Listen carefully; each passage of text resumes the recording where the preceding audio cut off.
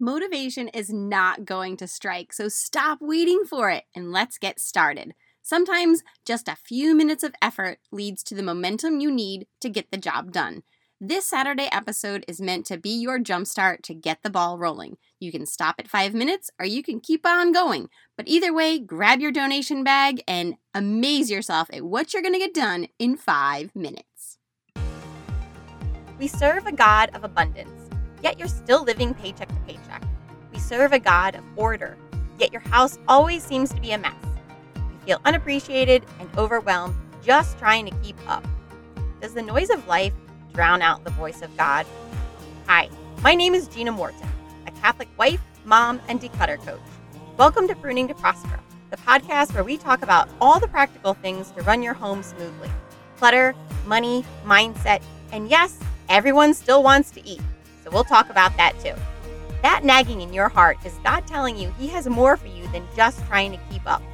If you're ready to get uncomfortable, get brave, and see what you can do, then grab your garden shears because you're about to prune away the stuff so you can prosper into the woman God has called you to be. Good morning, everyone, and welcome back to Pruning to Prosper. I'm your host, Gina Morton, and this is a Saturday morning 5-minute declutter with me. So let's begin this Saturday, as we begin each and every Saturday, with setting our intention. And as always, I'm trying to get you guys in the habit of uniting your work with prayer. So whomever or whatever is coming to your mind right now, then let's offer up this 5 minutes of work for that person or that cause or that situation. Secondly, let's use a spoonful of sugar to help this medicine go down. So while you're doing this task that I have a feeling you might not want to do, unite it with something that you do enjoy. So hopefully that is this podcast, that on Saturday morning you say, I'm going to get up, I'm going to do 5 minutes of something with Gina, and that will get the ball rolling on other things, or you can just kind of stop, okay? If you're doing an all-day project today, then crank up the music, put on an Audible book, do something fun while you're decluttering. And lastly, set your reward. Whether you work 5 minutes or you work all day, what is your reward? Just like if you were my budgeting clients, I always ask the people, what's your reward for sticking to the budget or for paying off debt? Now, it has to be in line with the task or the accomplishment, okay? So you don't want to pay off $100 of debt and then go on a 3-week cruise. That's not in line, right? Maybe after a couple $100 worth of debt, you treat yourself to Starbucks, okay? So if you've worked for 5 minutes here with me, then give yourself a nice cup of coffee, or give yourself the freedom to read a book or scroll through social media without any guilt. If you're working all day long and the whole family's pitching in and you're doing the garage or you're doing something big like that, then maybe you guys all go out for pizza or you go out for dinner or something like that. All right, let's get 5 minutes on the clock. And we are still in probably your basement, your garage, your attic, or your shed. Okay, we've got a few more Saturdays of this. And I think it worked out well that we're doing this stuff in the summer, at least in the United States, it's summer. So today I want you to declutter all the miscellaneous sprays, whether they're the deer sprays, if it's anything with a nozzle or a squirt gun kind of a thing, bug sprays, pest sprays, any kind of aerosol paint cans, that sort of thing. Now, again, a lot of the stuff in your garage or your attic or your shed, it does require some little bit of research on how to get rid of it, which is why so many people just put it off because it seems overwhelming. So last weekend, we talked about cords and hoses and different things like that. And sometimes it's just a matter of doing a little research, and that's your task for the day. Figure out how to get rid of it and then commit to getting that thing properly disposed of within the week or the month. A lot of times, if it's paint or hazardous things, they need to be empty. So if you've got some spray paint that still has a little bit in it, but you don't really have anything more to spray paint, I would just get a cardboard box and start spraying that so that you empty out the aerosol can and then you can just throw it away, okay? That's it. Or if it's paint, Sometimes you need to just add kitty litter to it and let it dry out, and then you can dispose of it in your trash can. The harm is that these things leak and then they trickle their way down into the earth. So a solid is better to throw away. If it's something a little bit more than that, then check your city or your township website for a household hazardous waste date.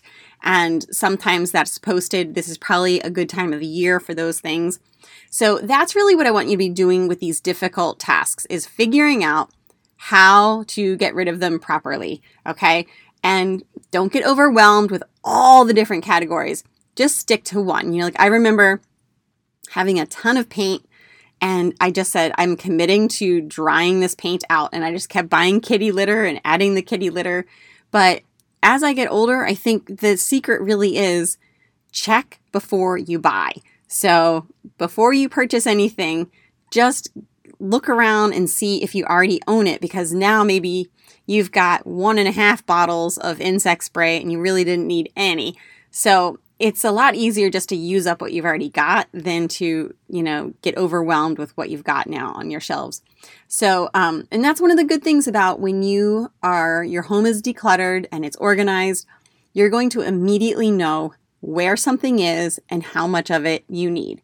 So, for instance, if I'm at the grocery store and I'm thinking, I wonder if we need aluminum foil, I'll text my husband or I'll text one of the kids and I'll say, can you see if we have aluminum foil?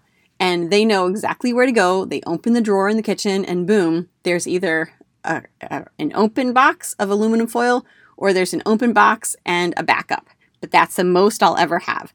So then they'll text me back and say, you've got 2 boxes, Mom, you're good. I'm like, okay, great. Can't tell you how many kitchens I've decluttered where people have crazy numbers of aluminum foil and bags and saran wrap and all that kind of stuff.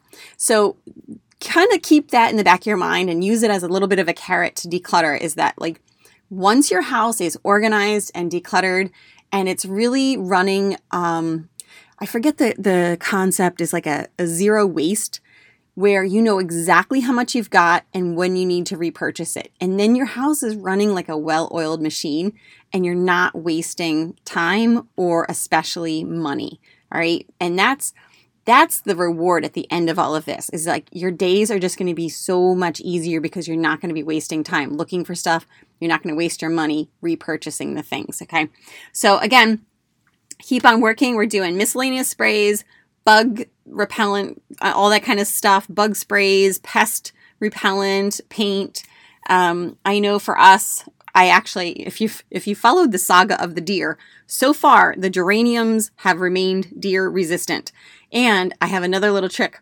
Our landscape guy that did the patio, he told me to grate up, or like I would use my vegetable peeler, Irish Spring soap. So there you go. It's not hazardous to the kids and you can just scrape it, and the deer don't like that strong scent of that soap. But you do have to reapply after all of the rainfall and stuff like that. All right.